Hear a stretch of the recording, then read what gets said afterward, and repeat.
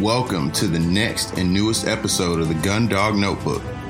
This is your host, Darrell Smith, coming out of Atlanta, Georgia, and I'm looking forward to talking to you guys about bird dogs, friends, and the experiences and histories made in the field, sharing the love and passion for the things bird hunting and gun dogs.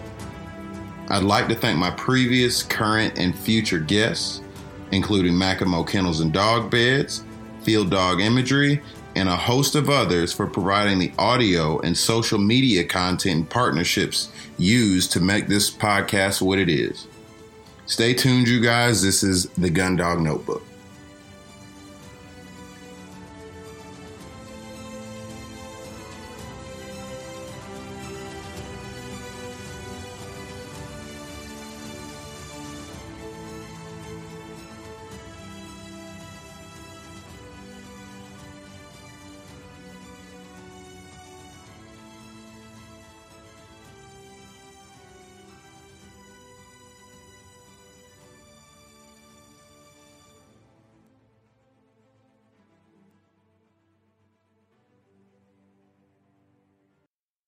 Okay, guys, we are back with a new segment of the Gun Dog Notebook podcast with my good buddy who was just on the last episode, Robin Watson.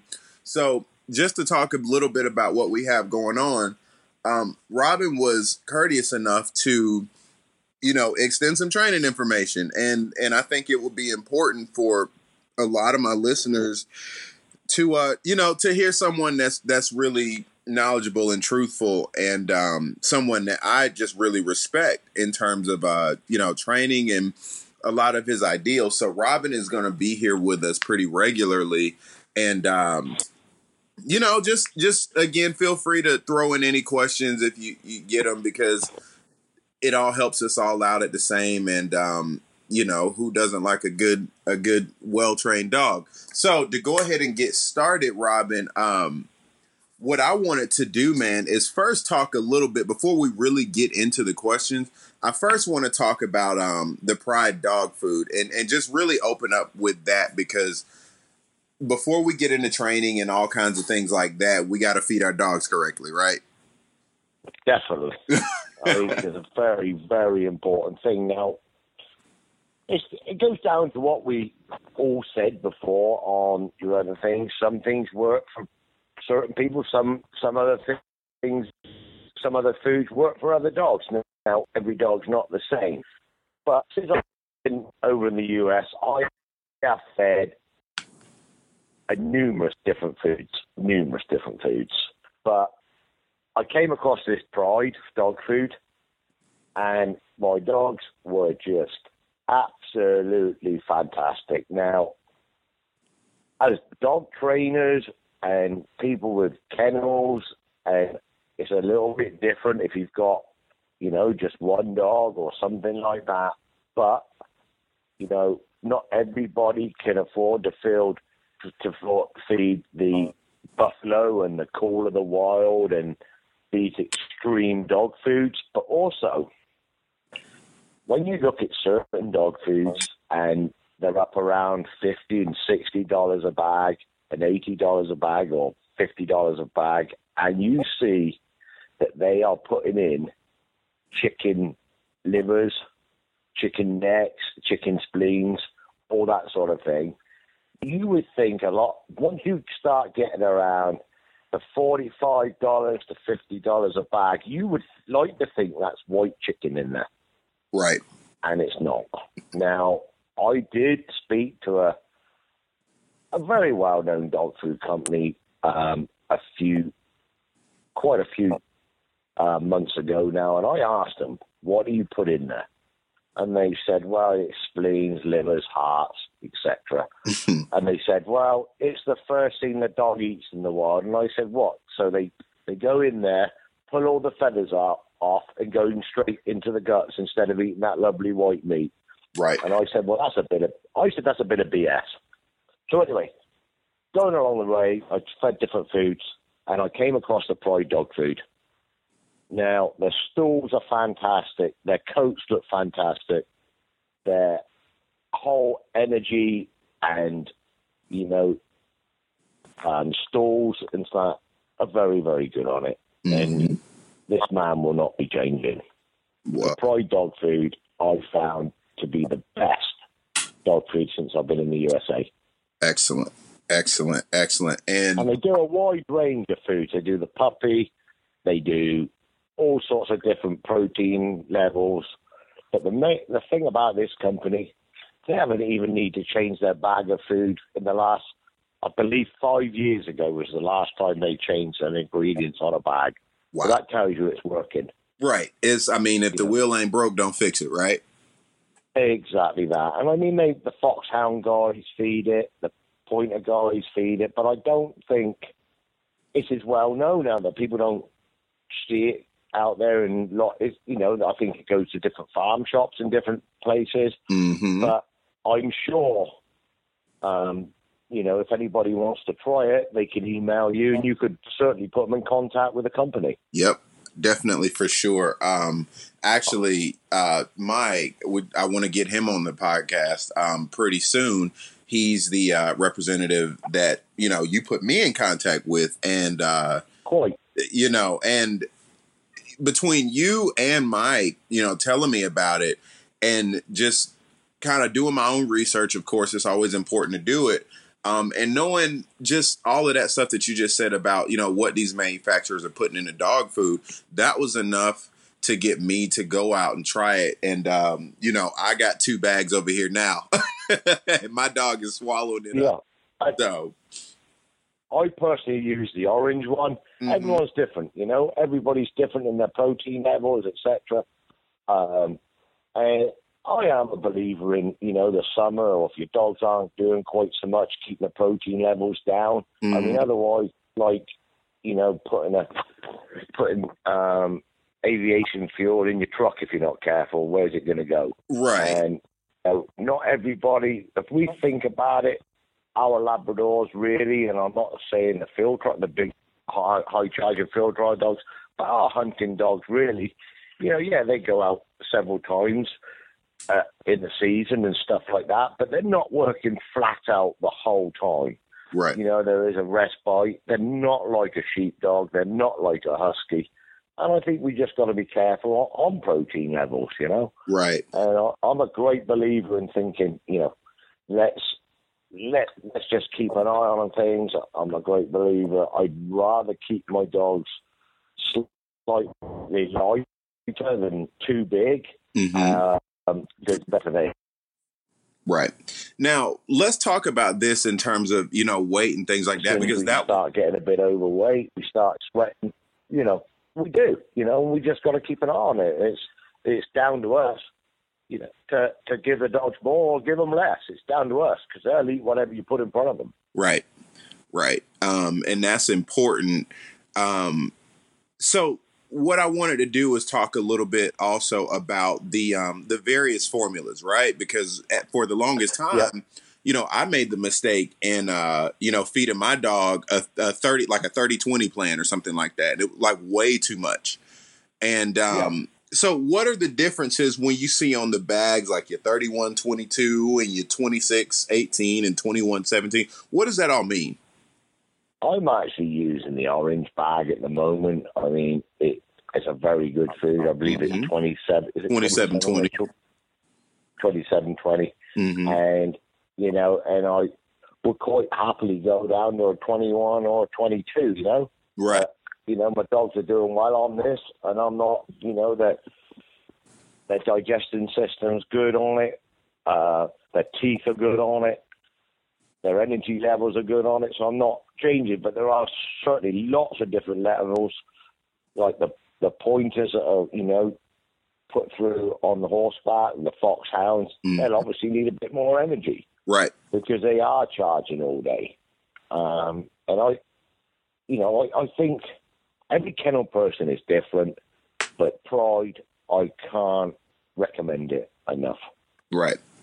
Right. I really can't. And I believe once you've tried your bags, I think you'll be jumping up and down. And if you're paying $50 or $60 a bag, let's say, and you're running a kennels there, or training kennels, you're going to give yourself a pay rise as well without doing anything. Right. I mean, I believe it, man, because, and that was the thing, you know, a lot of manufacturers will get over, and the marketing and advertisement and all of that stuff is great, right? And you know, you think that you're supposed to go buy this great big old bag of dog food because that's what people are telling you, but it's really about what's in the food. And though I didn't necessarily start with the pride, like I said, figuring out what's going to be good for your dog and then trying it out, that's going to be what's most important, because, you know, they also have to like it. But again, what, like you said earlier, what sense does it make that a dog is going to go and eat basically all the crap inside of the creature, right, instead of the good meat? I don't think dogs are that exactly. No, they're not going to be able to get in and eat it to start off with. They got to go in through the top to eat it. right. Either pull the head off and get into the breastbones and get into the cavities. They've got to go in somewhere or other. I mean, in England, we used to, and I think I may have told you, we used to go down to the chicken processing plant, and we used to go and get chicken bones and grind chicken bones down. Right. We used to go and buy 750 kilos every month. What? Yeah, and we used to put it through the grinder, and we still would feed a biscuit like your pride, and put a bit of chicken meat on top, and that was the best our dogs ever looked. Wow. But they look just the same on pride now. Right. That is. Now I'll give my dogs chicken wings or chicken pie or chicken, and it helps clean the teeth. Just now, for the people that you know, don't necessarily know, are you just giving it raw to them, or is it like cooked or anything like that? You know, we mince it down. You would think you're going into McDonald's and having a McDonald's chicken burger. That's how the color. That's the color it comes out at. Okay. And we used to freeze it in buckets. We had big industrial freezers. We used to freeze it down in buckets, but you've got to be careful on how much you freeze at one time, right? Because the outside freezes before the inside, right? If you're not careful, right? If you try and do it too big. So what we used to try and do is we used to have some big fridges as well. We used to try and do 2 days worth at a time. Work out how much we get them, and that's what we do. Okay. But we still always feed it with biscuit as well. Right. Well, I'm here for it. And, you know, these dogs need the best, you know, proper nutrition. And I think it's just really getting down to the things that are important, man, because you see so many things on these dog food bags that's grain-free this. And I don't know, man. You would think the dog is like a vegan or something like that. I've lost you, bud. Hello? Yeah. Can you hear me? Hello? Can you hear me now? Yeah, I lost you. I lost you for a minute. Gotcha. But I think you've got, you know, whatever you put into your dog is what you get out. And if whatever we can do to help them on their way, it buys you extra years and it buys you extra time with your dog. I mean, the majority of my dogs have all made it to about 14, 15 years old. Nice. Now, I'm not saying they're working flat out at that age, around 12, 13, you know, you take them out, you shoot them a bird, but it's more out of sympathy than taking them out. You know, you go and do it because they've earned the right to go and get a bird every year. Right. But they certainly worked flat out until 11 and 12. So you think that right there is probably the prime age where they kind of level out a little bit? They do, and they start to get a few ailments, don't they? You know, like me and you will probably get as we get older. You know, you get your aches and pains and stuff going on. They don't quite get hold of it, and who knows? You know, we shot that close to them, they start to become a bit deaf. Yeah, and you know, and their eyesight starts to go. But you know, no matter shooting me, lad, they don't get to wear earmuffs, do they? You know, so you know they would certainly 12, 13. We used to take them out. You know, we'll take them out at 13 and 14. But you know, it is, like I said, it is more part taking them out for them to enjoy it than than to be much use to us, really. Right. No, I'm here for it, man. And nobody wants to think about their dog getting that old, but it is coming, and it's just something that we got to be aware of. So, hey, let me ask you this, to address some of the listener questions. Okay. I had one that was sent in to me, and gentleman asked me, do playing games like frisbee hurt a puppy or a dog in training? So are we talking as a gun dog? Yes. Yes, I would personally not. So this is what I do with my pups. So we're talking about a puppy, so I get a puppy, and I will throw it a retrieve to a couple of times a day or two. Okay. I personally wouldn't keep throwing it a frisbee because we've got to remember at one point this frisbee is going to hopefully be a bird. Right. Now, if it keeps biting about on the frisbee and things like that, then we're going to start to develop a bit of hard mouth. How's the dog meant to associate frisbee versus bird? So we're trying to stop it break, let it break on a frisbee. Right. You try to stop it breaking today, but it certainly doesn't hurt to throw them a ball, throw them a sock, throw them a little toy, as long as they bring it back to you. Right. But once you start the steadying process, watching the ball hit the ground and you're making them sit and stay, yes, it hurts them a great deal. Yeah. Now, do you think that is the same for an older dog? No. Okay. I think once a dog's going out and playing, and it'll learn to sit and stay before you can tell it to sit and stay. But I would still really like to get it to sit and stay before I sent it with a frisbee. I would really like that because it is still going to become something in the air it's watching, and it learns to break. Now, take that to the duck blind, thinks it's a frisbee, but I would like to think I could stop it and it would be a playtime and it wouldn't be, but I'd rather not do it. Right. It's just not worth the risk. I don't think so. I think, especially if you put a lot of hours into training it, what's the difference just making it sit and stay for the frisbee and then sending it? Right. What's the difference? Right. I mean, if you're going to do it, and I think that's important, man. You definitely told me something that was significant on the last episode of the podcast with the even with the tennis racket. Like, me and my dog have started doing that, but instead of just whacking tennis balls all the way down the field, he again has to sit. He's got to stay. He's got to mark. He's got to do all of that. Buddy. I just lost you then. Can you hear me now? I can't quite. I did lose. You were saying about the tennis racket. Did you have a go with it? Yeah. So we actually started doing that this week, and it's a good way to incorporate daily dog training into something I do every day, right? So I get to work on my tennis swing, and he has to sit, stay, and heel until I send him. And it also helps out too because I can knock that ball 70, 100 something yards, and it's still good practice, Definitely.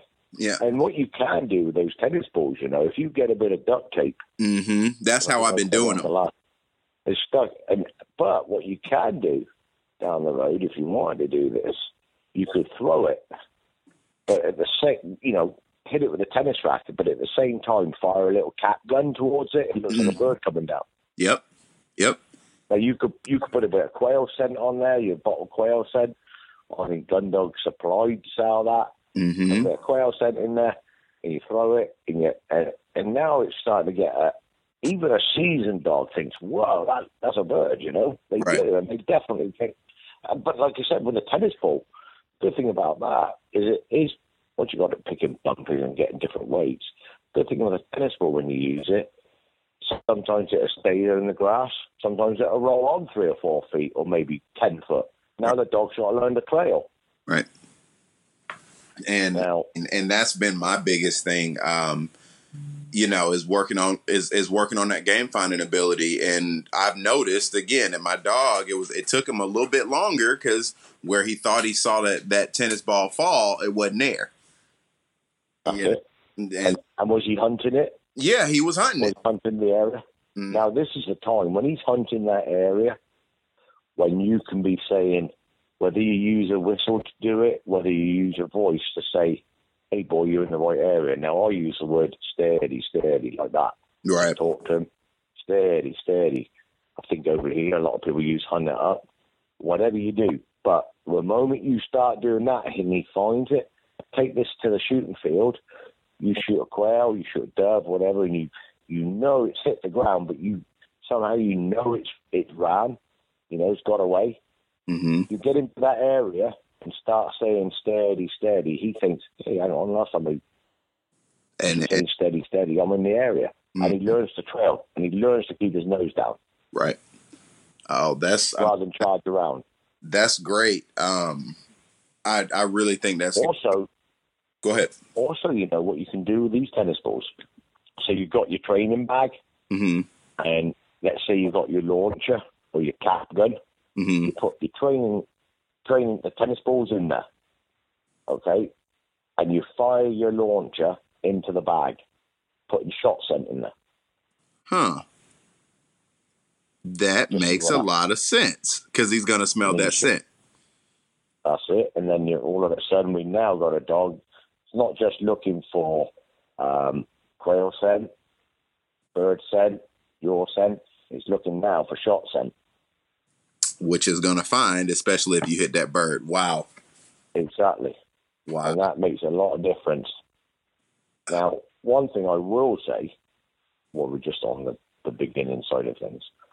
Now, with your puppy, I mean, we see a lot of dogs, don't we, around 8, 9 months old, 12 months old, pulling them like huskies on a lead, pulling people like huskies. Mm-hmm. Right? Why on earth don't people put it right as a puppy when that little puppy's only 12 pounds, 20 pounds? Why do they let it get to 80 pounds when it's pulling them harder and hurting their shoulders and not pleasurable to walk? Right. So get your dog. What I always say to people, if you get this right at the beginning, like these commands, walking it on the lead, pop a slip lead, use one of these slip leads which are proper, which tighten up, loosen up, tighten up, loosen up. You don't need a pinch prong collar. You don't need one of these harness type things that look like they belong to one of the parachuting people. Mm-hmm. You don't need all that. You just need a regular slip lead. If you get it right, I think sometimes as dog trainers, amateur dog trainers, or whoever you may think, or whatever problems there are, we try and find an easy route round. Now, people go and buy a dog lead, which is 10 foot long or 20 foot long. It's never going to work at 2 foot after that. Right. Or 3 foot away from you. It's always going to work at 15 foot or whatever. So I always say, get your rules right as a puppy. Why it's small enough to be able to do it as enjoyment, Mm-hmm. So you don't need to walk it miles to start it off with as a little puppy on a lead. Just walk it 20 foot to start off with. Right. Get it used to the lead. Also, why this puppy's available, as a puppy, and it's looking up to you as your best mate and everything like that, and this puppy, get him coming back to you. It's easy to do this. You just walk the other way, whistle him to you, it don't know where it is, and it comes to you. And then you throw the ball or whatever you want, a little retrieve as a reward, or even a treat. Doesn't matter what you give it. Just pet it, make a fuss of it. Get it coming back as a youngster. Don't wait until it gets to 14 months old and think my dog won't come home. Now I've got to go and do more about it. Right. It's a habit we've let develop, and now we're paying the prices for it. Right. Well, I mean, it's those little techniques that honestly, I think we let it get by the wayside as people get so excited about a young dog, right? And a lot of us hunters and field trialers and testers and anybody, it's cool to have a young pup, and everybody wants to get that pup hunting right out the box, right? oh yeah, they see it with a bird in its mouth before it's born. You know, and instead of focusing on the essentials, the basics, because and you told me this, man, give that dog, the first year to itself, and just work on the essentials, healing, sitting, and things like that. that's it. And it makes a difference. It makes a big difference to you. And then you've got something you're going to enjoy the rest of your life. And the better your dog is, I'll tell you, when you've got some really good dogs, you get invited to go to some special places to go and shoot and hunt. Absolutely. Because people want to see your dog work. Right. Now, I mean, I've seen people, they turn up and the dog's jumping all over them. And, what happens then? The trouble is with all that, when it's jumping all over them, it's 12 months old, they're bringing it to me to train it, and it's doing all this. At 12 months old, I've got to be a little tougher on the dog by, smacking it on the nose saying, get down. Or, you don't want a dog that's the first thing it sees you every day, hits you in the adult entertainment center and makes you roll over on the floor, do you? Right. Nope. You don't need that jumping up and hitting you in the nuts. It's not good for you. It does do that. And then if you think about it at the play, say you get some kids come around, and your kids are playing, all of a sudden, dog comes bouting out the door, jumps into the kid, knocks it over. Then we got lots of different things going on then. Right. And that ain't the dog's fault, because what's happened, it 10 weeks old, it doesn't matter. It don't hurt you if it jumps up, so people encourage it to jump up. Right. But then you're left with the problem. I always say, yeah, go down. If people come and see my pups, yeah, you go and pet them, but pet them at their level, please. Mm-hmm. Jump up to you, because I've got to put up with it at the end, Right. And don't want a dog coming up and jumping all over you, or, you stop and talk to a friend on the side of the road, and then all of a sudden it's jumping up the side of your truck. Right. Nobody needs that, and that's what gives dogs a bad name, that type of thing. Well, I think that, and I got recorded on the Release Hunting podcast 2 days ago, and the gentleman that recorded me, Wes Hansen, he made mention that like he just got a new German Shorthair Pointer, right? And he gets a few funny looks, when he goes to the dog park, because he's got his dog, on a lead, and other people are like, well, why don't you just let your dog run around, because he's at a dog park? No, why would you do that? No, it's not fair on people, is it? You let them run around. If you can trust your dog, yeah, take him around, but can you trust all the other dogs? Right. That's right. the next question. And then you end up with a dog fight in pub place. Nobody wants to see a dog fight. No. It never ends right, does it? Because it doesn't. Someone goes to break them up, and all of a sudden you get bit. Right. Somebody will get bitten, and that's what happens.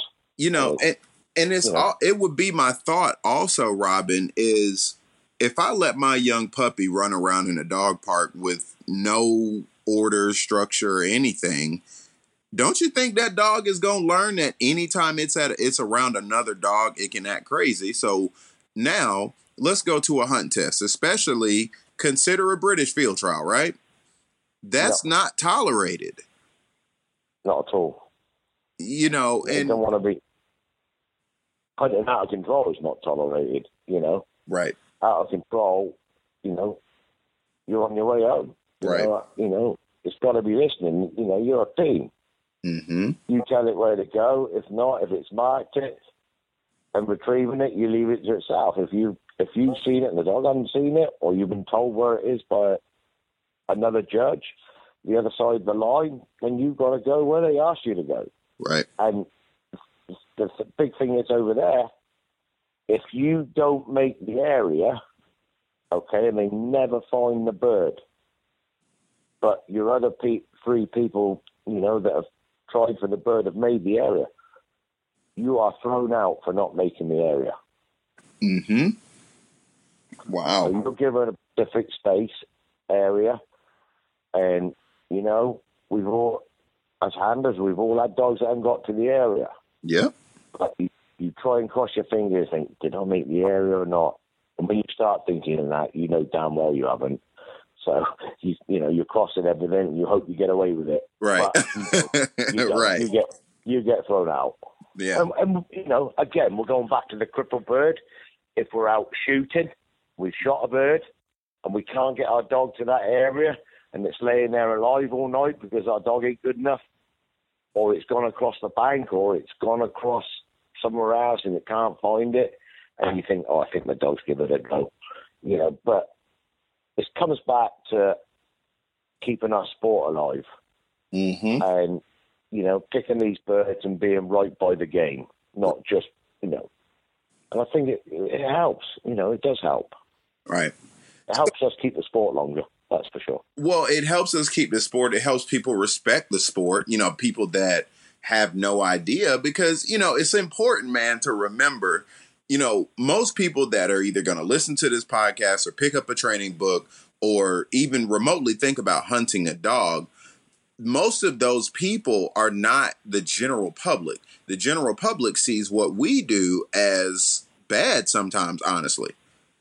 Yeah, they do. And yeah.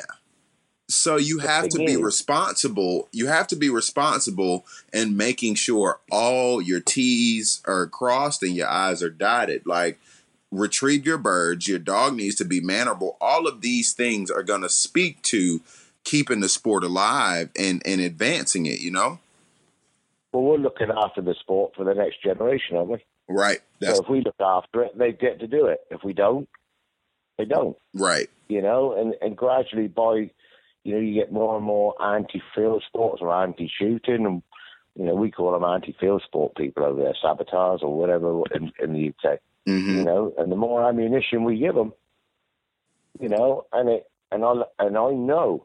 I know in England we all respect the game. We all try to find the game. We all go out on the next day if everybody thinks it's a wounded, but I know people go out and do it.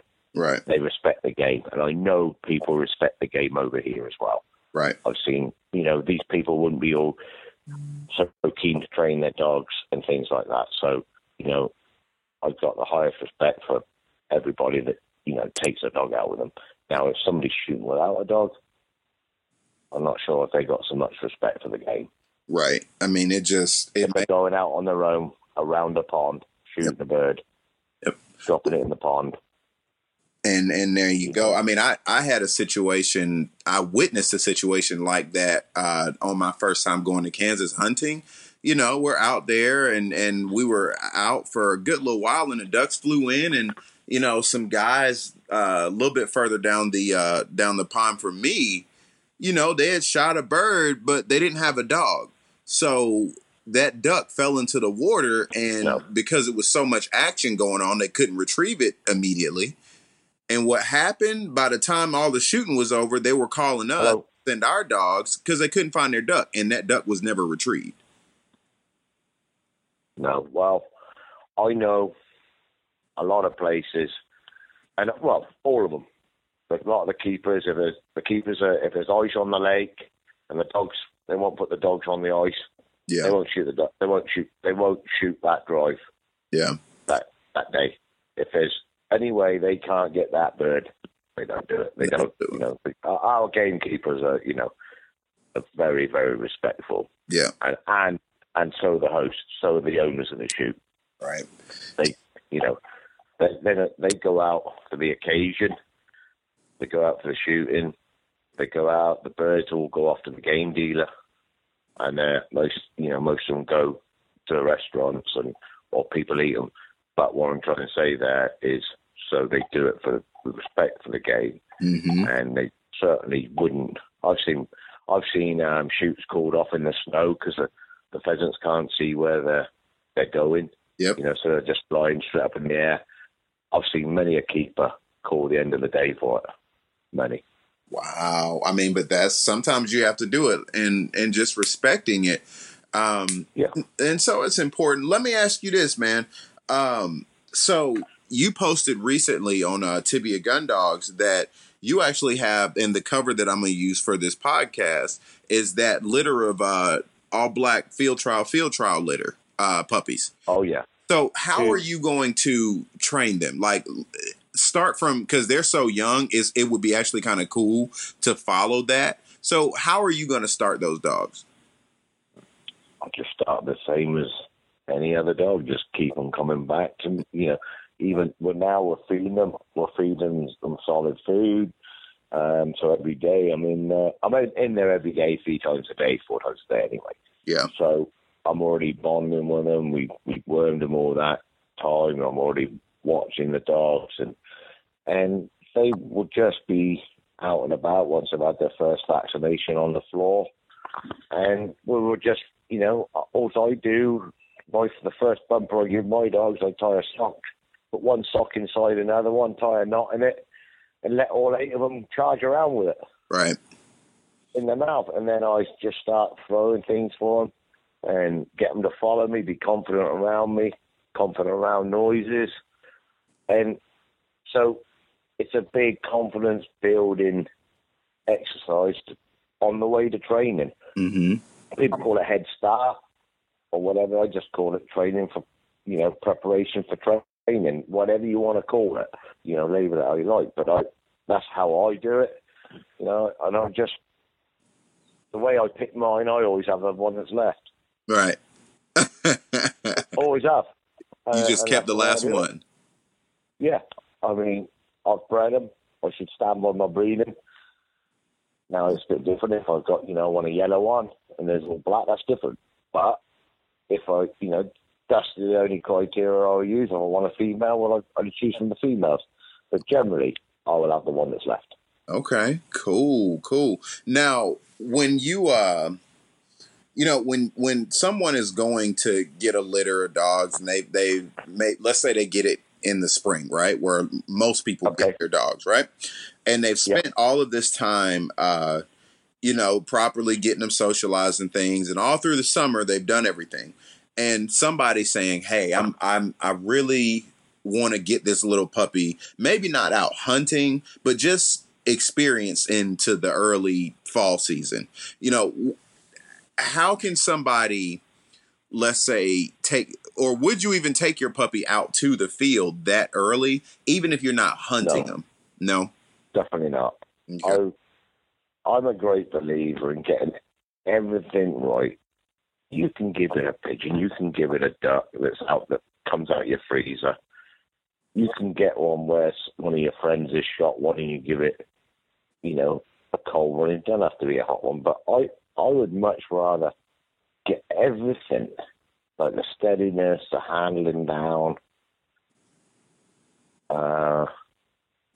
You don't probably need as much handling before you take it out on the field, but I would certainly, if I gave them experience, I would certainly be wanting to think it was 100% steady, as much as you can with the dog. Yeah. And then I would take it out, just me and a friend, or just one other person shooting. I wouldn't take it out to a big charge around day, with the dogs, or a big tower shoot. I'd take it there and I'd go one at a time. What I tend to do with mine, I just have it on a lead, let to see a bird fall to the ground to start off with, say no. You're still in training. Mm-hmm. So I say the word no, just like I would as I was in training. Slip it off a lead, walk it away from where it's seen the bird, make it heel with me, and send it back for it. Nah. And if that went well, then I give it another one, and then I may, give it another 2 or 3, and then I take it home with a good ending. Mm-hmm. The moment, if you can stop that breaking happening, it's a very, very easy road ahead. Now, most stocks will break on you. Yeah. Let's get in the real world. So what do you do if it breaks? Well, first of all, you'll get people trying to run out to them or whatever. If you can get to the bird before the dog, all well and good. But what do you do once it has broken? And what I tend to do, I'll take the bird out of its mouth, tell it to sit, and throw the bird away and say no. And then walk it away and let it have it afterwards. But it will know that I didn't want that bird. Right. And nothing forceful. It's just just gruff voice, whatever. But what we tend to do, people are in too much of a rush to get that first bird in their mouth. Mm-hmm. Then once they get the bird, every now and again you'll get a dog that says, "Hey, I don't want bumpers anymore. I only want pheasants. I only want partridge. I only want pigeons." Now you've got a hard road ahead because you've always got to have game around you. Yep. And you're making more problems for yourself. It's a slippery road. So, not only that, it would be like me and you going down the pub, once we're able to drink beer and having a glass of water. Right. But at the end of it, that's why we're not allowed to drink at 8 years old, isn't it? Right. If we're drinking beer at 8 years old or something like that, then you would think, hey, this water's no good. And the dog's going to think the same about a bumper. Right. Or a dummy. Because it's just not got so much interest in. It's not, the interest factor's not there. Mm-hmm. Yeah. Wait. I mean, you're saving yourself a lifetime of headache by just waiting to expose that dog to birds. So let me ask you this, and these were some of the early puppy questions, of course. But Okay. What if a dog wants to play tug of war with you, right? Like the dog's got a dummy or something like that in his mouth, and of course we don't want tug of war because that might rip your birds, right? Right. How do you stop a puppy from trying to play tug of war with you? You get the dummy. You just get the dummy. And you just take it from it. I've never had a dog ever want to play tug of war with me. Really? Never had one of my own that ever want to do it. So, yeah, you might get it with a sock dummy a little bit, but I just pet the dog and take the dummy out of his mouth straight away. Just take it. Yeah. It soon learns to give it up, and if it wants to jump back for more, I just not lift the puppy up in the air. I just take the dummy away from it. Right. And just put it in my pocket and walk along, give it another retrieve a bit further down the road or whatever. But the best way to stop them, tug of war is just take the dummy, get them used to you taking it off of them. Okay. So and so you're in your house, it's playing with a toy or a bone. Just let it play with it. Mm-hmm. It's not going to hurt you by just being a little pup playing with a bone or a toy in the house or anything like that. We've got to remember it's teething and stuff like that. So just let them get on. But tug of war is normally developed by us tugging on it first. Yeah. So, like you're saying, reach in there and fully grab it. Don't pull, but actually grab the entire dummy. Yeah. You got. I mean, it's little details like that matter. I mean, and I will actually take it out the dog's mouth. Just take it away from the dog. If I got to open the dog's mouth to take it out, I'll do that. Yeah. Okay. I'll try and show you a bit of video tomorrow. I'll try and do a bit. Yes. I've got a young dog. I've got a young dog here now. She's 16 months old. She delivers straight to hand, and I just take it straight off her. Hey, I'm here for it. Send me that video. I want to see how you do that. Yeah, I'll do it. She's already given it to me, so I'll have to wait till I get one of these other parts. I've never had a dog want to play tug of war with me. Right. I had Ruger, my dog. He did a little bit, but I mean, I don't know. I like you. I didn't have anything that was just, totally insane that, would upset me or anything like that, So let me ask you this, because, I think the idea of the British training methods, like a lot of people idealize it, but I don't think we really know what that process and method is truly like here in America. I mean, I know some do, but I'm not fully convinced, man. What would you say, in training a dog under British training methods and techniques, what is like the one big takeaway for it? Socialization is the main aspect of all this. Yeah. We walk our dogs twice a day, whether they're trained or not. We all do. So already now, as a puppy, you're going out, bathroom, whatever. Even the training kennels, you've got kennels over here a lot larger than ours. I mean, if there's people with 10 dogs over there, that's a lot of dogs in their kennels. So most of those people are amateurs. We call them amateurs. I mean, they're as good as anyone's going to get. But at the end of the day, those dogs are the best mates as well. Mm-hmm. Whether it be the Springer guys, the Cocker Spaniel guys, the Labrador guys, they're the pals, Yep. And they put everything into these dogs. And when we've got to remember, when people are traveling up and down the country with these dogs, trialing, going shooting, whatever, we've got to remember over there, the fuel prices are $12 a gallon. Good Lord. So, we walk them, we trial them, yes, but we don't trial dogs that ain't up to it, because $12 a gallon hurts. I believe it. I mean, that's what. But go back to that. I mean, it is the main difference I see, and everything I see here is that dogs are more in the UK. The dogs are more set up for family life by the way they're produced. Again, like I said, so walking. You let them out twice a day. You go to the bathroom. If they're in kennels, or 3 times a day. You take them a bit of a walk round, or they're born, they're always being handled, etc., etc. It's a big difference. It's a socialization, and all that walking. When they go for a walk, they're now starting to adapt for family life, because people are going to take their dogs for a walk, and people don't just have them to go in the house.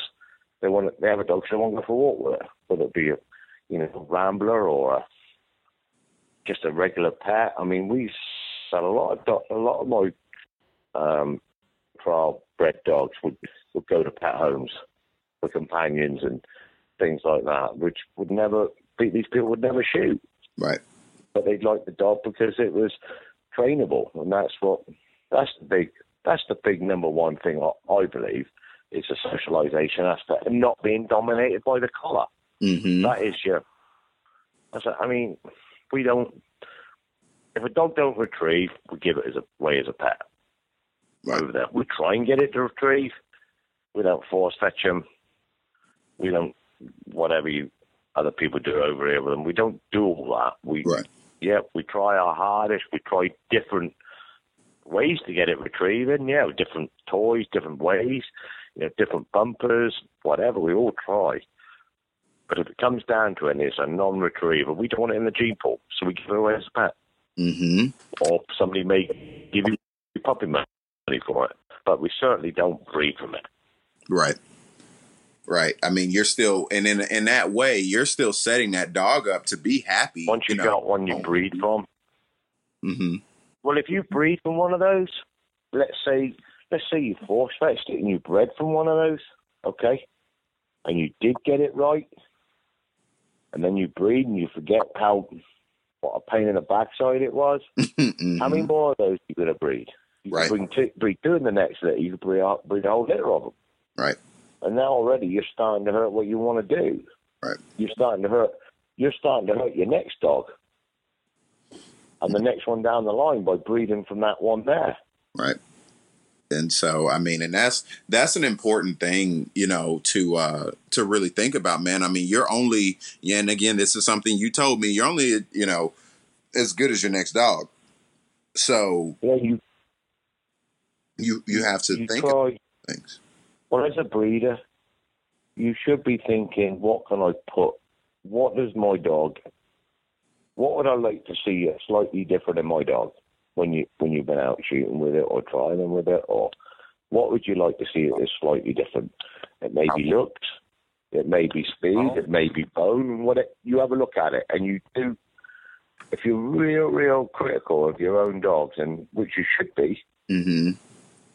in your own mind, the worst thing in the world is to be kennel blind. So you've got to think, what do I need? What is this? What is the sire of this pup's going to bring to my female?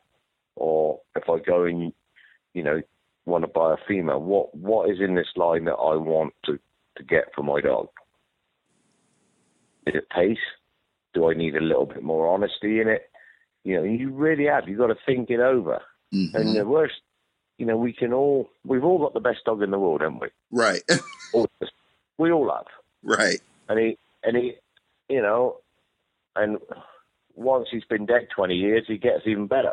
Mm-hmm. You know, you do. I mean, you might have been cussing him up and down hill, but once he's been dead at 10 or 15 years, the trees get longer. Right. And the dog gets better. You know? But at the end of the day, you really have, and I think what you got to be super critical.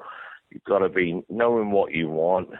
I hear these people saying, "Oh, I want a dog which is hard charging, and I need it doing this, and I need it doing that," and you think, no, you don't. You don't need a hard. Why do you want a hard charging dog? What are you going to do with a hard charging dog?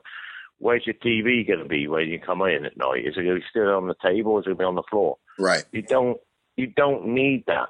You know, the American field trial guys, yeah, they need hard charging dogs. I've seen it. I mean, like I said to you before, they do fly out there, and they got to be doing that. Mm-hmm. But there's the guy that wants his dog in the house and go hunting, want it to be nice for the kids, want it to be hopping in the car, getting the kids from school, be a general family member and a hunting man's dog. He don't need a hard charger. Mm-hmm. You don't. He wants a sensible dog that listens. Right. And so this is where these brick dogs come in, because a lot of them you just say, "Hey, what are you doing?" And if you train them as a puppy, no means no. Yeah. And it's like, you know, let's say you bought your pup, okay, and you got it at home, and it's in the house, and the dog's going up and ragging on the curtains, all right? Mm-hmm. You've had a crap day at work. You come in, you sit down, and you say to that dog, "Hey, stop doing that with them curtains." And so you say the word no, and it carries on doing it. You think, "Oh shit, I'll have my beer a minute instead." And you think, "I'm gonna buy her a new pair of curtains anyway." You know, already that dog realize no means absolutely nothing. Right. And you know, so just enabled that dog, yeah. Yeah, so it's already learning. So if it's doing something and you've said the word no and it's carried on doing it, get it to do something else, something you want it to do. Right. Whether it be you put it in the crate, whether you take it for a walk up the end of the living room or whatever, anything. But you've got to stop it doing what you've asked it to stop doing. Right. It may mean picking it up and taking it away. Mm-hmm. And I mean, just totally redirect. It may mean calling over to you. Yeah. When you say that word no, you've got to live by it. Because in the dog world, you know, in their mind, it's wrong or right, isn't it? Right. It's, I mean, you know, it's when like when in the dog world, I mean, if you say no and don't execute after that, oh, you just set yourself up for a world of problems. You have, and it will never get any better. Mm-hmm. You know, and that's why I always say, actually, if you buy a dog for the family or whatever, you want one trainer and other people help you train. Right. And then once it's trained, everybody can work it. But the most unfairest thing, if there's two of you training that dog, if there's two of you training it, and one of you is a lot less, a lot less stern than the other, mm-hmm. that dog's always going to work to the weak link. Right. It's always going to pull to the extra, to the one that's the leanest with it, the one that's not as authoritative, really. Right. If you don't put things right, so let's say you've got somebody allowing the dog to pull you 6 foot on that dog lead, it's not going to walk right for you. Right. Not through training. So one of you wants to be training, and one of you wants to go and watch while the other one trains, and then once they're trained, everyone can work it. Mm-hmm. but you can't have any kind of weak links or any kind of inconsistencies in that training. And I've even noticed that in the house, man. And I've gone so far now and my wife is very good about it, in teaching her the things that I teach my dog that I want him to do. So, so again, my dog doesn't observe her as a weak link. Yeah, exactly. And that's the best way. If you both go out and say, hey, this is how we're going to walk them, this is how we're going to, then that's fair. Right. But the moment one of you says, oh, it don't matter, right. Then you've got problems and you're making your own problems worse. And it's not fair on the dog because, one of you walks it one day, the other walks it the other, one of you lets it pull, the other one tugs it back, and it don't never get any better after that. Mm-hmm. Mm-hmm. Because you've got it's consistency in there. Right. Let's be honest. Right. Consistency. I mean, that's been the biggest thing, man. And the moment that you give way and fall short, they will pick it up.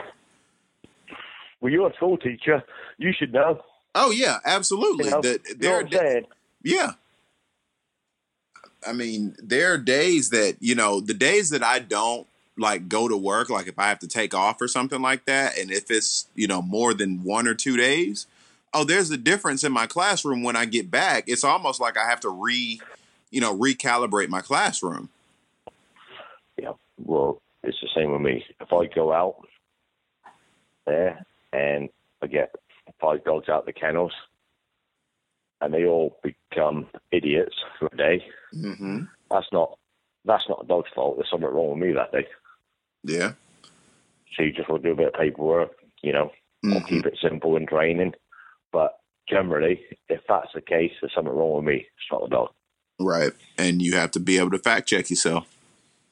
You do. You have to think, hey, what's going wrong here? Mm-hmm. Or am I doing something different? What's going on, Right. And that's what you have to.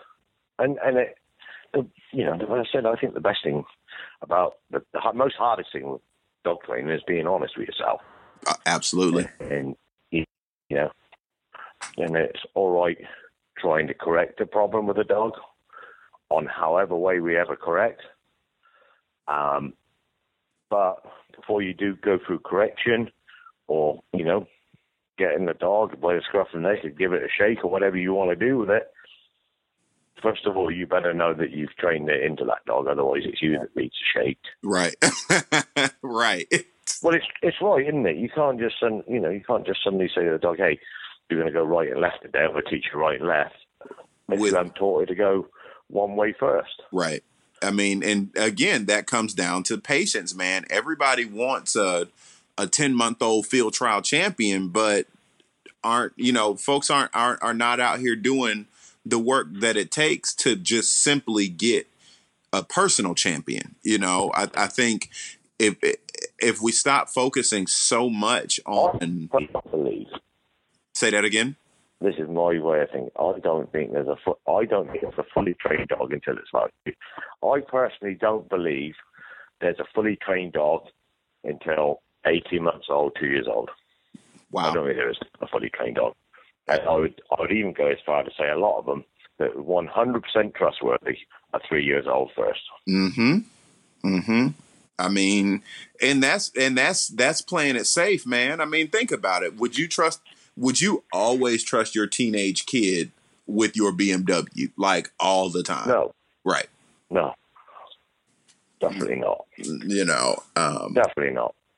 I mean, that's that, and we've got to be, cognizant of it. Like with my dog, I don't have a training time limit on him. I mean, I want him to be successful, and he does well, when we're out on pheasant shoots and things like that. But I mean, he'll be 2 in August, and he's still not where I want him to be, and that's fine.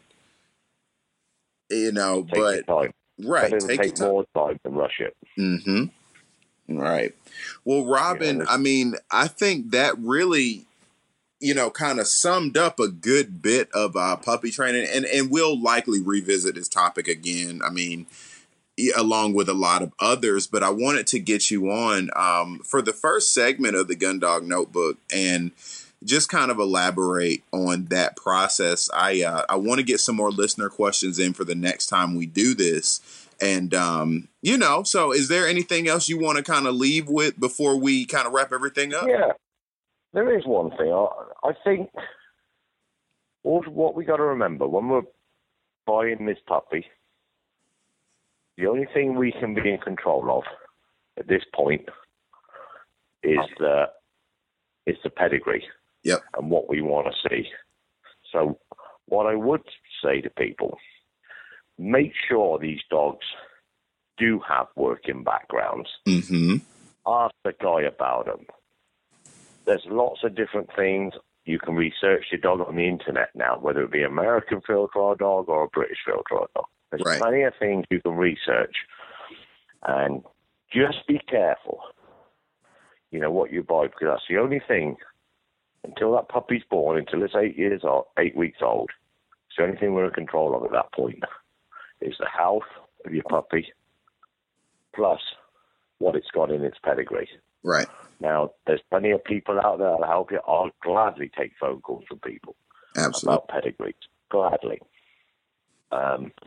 just to help them out, because that dog now is either going to be the light of your life for 12 years or a pain in the backside for the next 12 years. Mm-hmm. is that commitment, yep. Yeah, and then, so what I'm saying to people, sometimes people go out and buy a started dog or a finished dog or whatever. I always say to people, if it's your first dog, sometimes you want to start with a finished dog. Mm-hmm. Sometimes, because you'll see what you've got and what's in this finished dog. Right. So you can train your next dog. So right. You can bring on a puppy behind it. But, everyone to their own. Everybody, I think a puppy's very good to bond with, but don't be frightened to ask people. Don't be frightened, but just be careful that you don't ask too many people and they put your head in the spin. Right. Well, that was my mistake. Just, again, asking too many people and getting confused and sidetracked. I mean, I think you really have to commit to, one particular idea or training, whatever, or philosophy, and stick to it, It's and that's not saying don't do the research, but like you said, just don't get yourself confused. I would really recommend that if you build in that word, that means you're fed up with what the dog is doing, whether it be no or whatever you want to say, stop doing it or whatever. I'd really recommend doing that in a gruff voice. Right. That's how they communicate in the wild, or they get a shake. Mm-hmm. We've all seen the wildlife programs. We've all seen them, wolves and bloody whatever, and lions. They don't go and do anything other than, it either gets a smack round the head by mum's paw, right, or it gets shook round the scruff of the neck. And none of these dogs, are what form of electric shock system. Right. They're not. I mean, no dog is built with that. No. No. So they've developed quite nicely, and they've done pretty well over the years. Otherwise, it would be like the dinosaurs, extinct. Right. So when you're looking at it like that, the only way they do it is by telling it off or giving it a damn good shake around the scruff of the neck. Mm-hmm. Now, you don't need to do that with a puppy, but you can certainly get it by the scruff of the neck and say, hey, what are you doing? And put it in its crate if it's peeing you off, if it's having a bad, tugging everything around, or starts jumping up people or snipping at your feet or whatever it's doing. You can soon put it in a crate and then let it out when it's calmed down. If it starts behaving again, put it back in the crate. Right. And I think it's very important as well with right. a puppy. If you're going to start training it, whenever you start training it, just keep the lessons short. Mm-hmm. Little and often's good. Just because you've got a spare hour, it doesn't have to have every minute of that hour. Right. And you can even do, various trainings, multiple times a day. You don't have to just have one good long hour-long. Little and often's the best. Right. Little and often. Dogs learn by memory. Mm-hmm. And You know, it's not because they can understand English, French, German, whatever. They learn by memory. Right. We used to look after a lord and ladies, their 3 or 4 dogs. Anyway, so one day, this 9-year-old dog, I think it was at the time, came to us, gets out the car, goes to the holly bush, pushes a rabbit out of it. Every day, every time that dog came to us, and that would come like, may come 3 months, may come 6 months, but whatever. Whenever that dog came to us, first place I went would be the holly bush. Wow. And we may not have seen it for 4 months. We may not have seen it for 5 months, but it go to the holly bush. Yep, they remember. There you go. That's memory. Yep. I mean, these guys are smart, man. They're highly, highly, highly intelligent creatures, and just being mindful of that, man. Like I'm a true believer as far as memory. That anything you do, that dog is going to take in, and it's going to digest any of the actions that you put towards it. You know, they don't forget. Yeah. That's what I said to you just the other day on that podcast. Mm-hmm. Every day, end of my training day, I'll go up and give every one of those dogs a biscuit. Yep. That's the last thing I remember me doing with them. Mm-hmm. And I mean, that'll save you a world of trouble. And, to kind of just conclude everything, man, if we're not building trust with our dogs, then we're walking, 10 miles the wrong way. If you're not building confidence in that puppy, and again, it has nothing to do with putting it on birds and having this amazing this, that. No, it's the simple things. Learning to communicate with the dog. For me, sometimes when my dog was a pup, sometimes I would just sit down and let it rummage around and just try to study its habits, just like people. Well, if you get a dog, and this is us moving on a little bit further now, say you've got a dog and you sent it you've called it back to you, and it's completely put 2 fingers up to you and carried on running away. People will say, "Oh, the dog is coming back to me. I can't tell it off because it won't want it to me." But you can go beyond the point where you first recalled it. As long as you go beyond that and put it on the lead and take it back in a gruff manner, "Hey, what are you doing?" or whatever, and drag it back and then make it sit where it stuck its 2 fingers up to you, you walk back to where you were and recall it from there to you. Mm-hmm. Make it reinforce recall. Right. Make that dog function correctly. You could even put a retrieve between you and the dog as extra reward. Right. So it picks it up and comes back to you. But the moment you allow that dog to stick the 2 fingers up and carries on down the road, now you're teaching a dog that your recall means absolutely nothing. I think the recall is the number one thing for any dog, any gun dog, any pet dog, whatever. You should be able to call that dog back from any situation. Right. I mean, that keeps that dog safe. That keeps a mannerable hunting and house partner. I mean, that recall is highly important, man. I think it's number one. Yep. In any dog. Yep. I mean, and that's a good way to to build a bond with a puppy really early, before you get to teaching them sit, stay, and, because sit and stay, is kind of a forceful thing. I mean, it kind of is, and recalling, I mean, the puppy gets to run, it gets to, as long as he's coming back to you, that seems a bit more enjoyable than sit in the same place. Yep.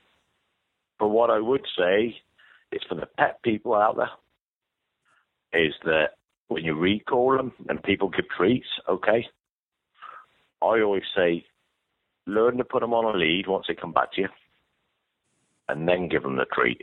Mm-hmm. Don't give them the treat before you put them on a lead, because some dogs soon learn very quickly. You give them the treat and they clear off again.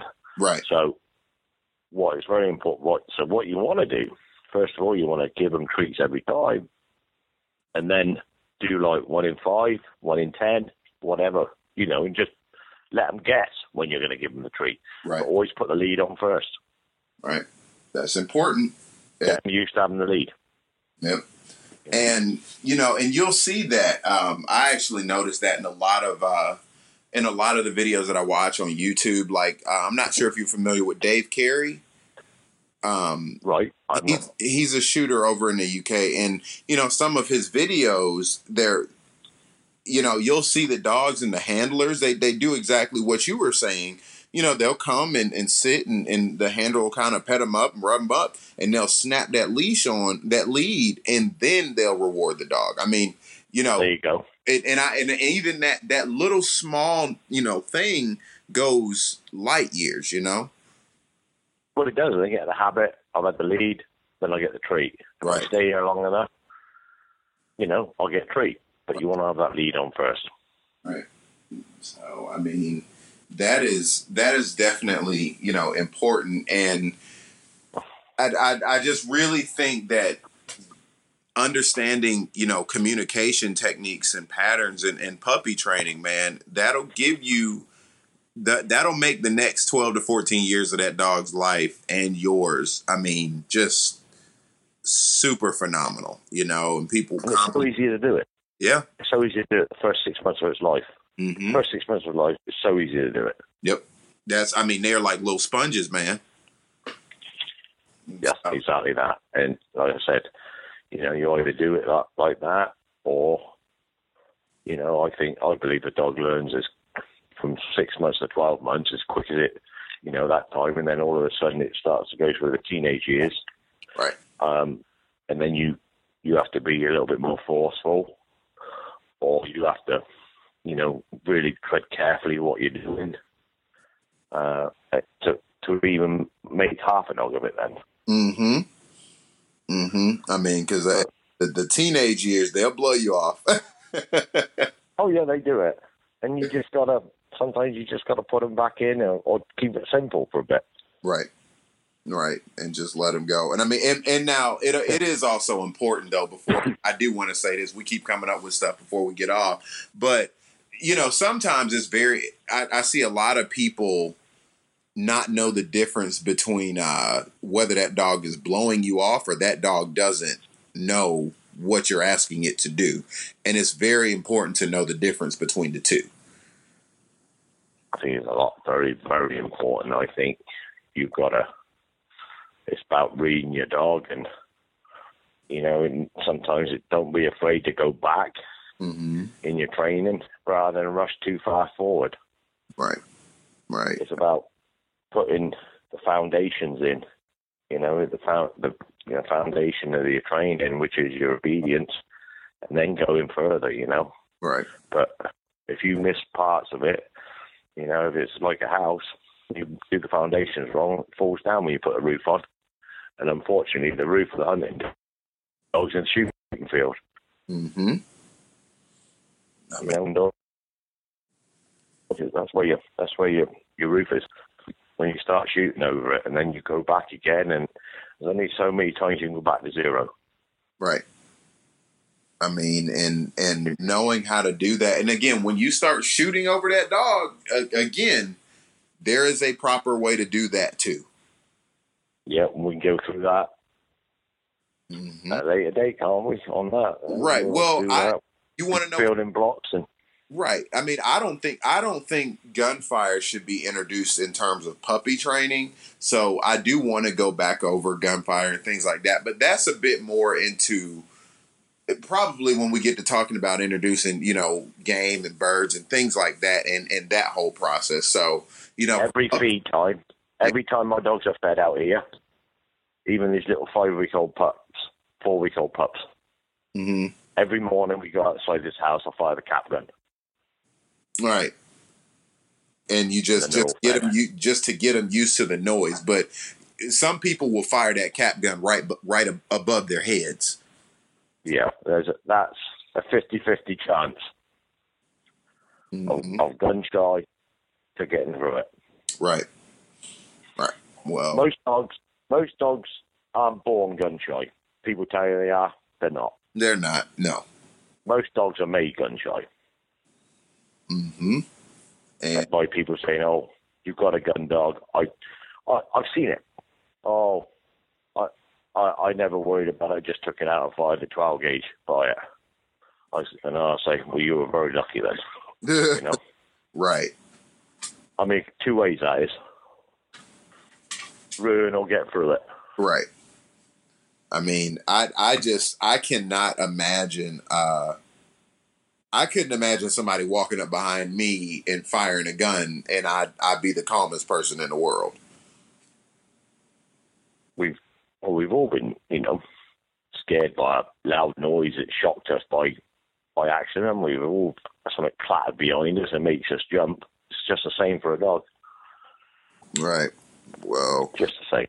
it is. Well, we'll elaborate a little bit more on that on another episode. But Okay. Robin, I think that was a pretty good a good little overview of kind of puppy training. And again, it's not an end all be all. We'll definitely touch the subject some more. But man, thank you for getting on, and I'm enjoying doing this. I think we definitely should keep doing it, and just kind of monitoring the training process, and especially going into the hunting season, there will be things that come up as well. Absolute pleasure. Yes, sir. All right, guys. That is another episode of the Gun Dog Notebook. But also remember, this is a segment that we're going to keep doing. Robin and I are going to keep doing for you all. And that was Puppy Training with Mr. Robin Watson. We will catch you guys later on. And let me turn the recorder off, Robin.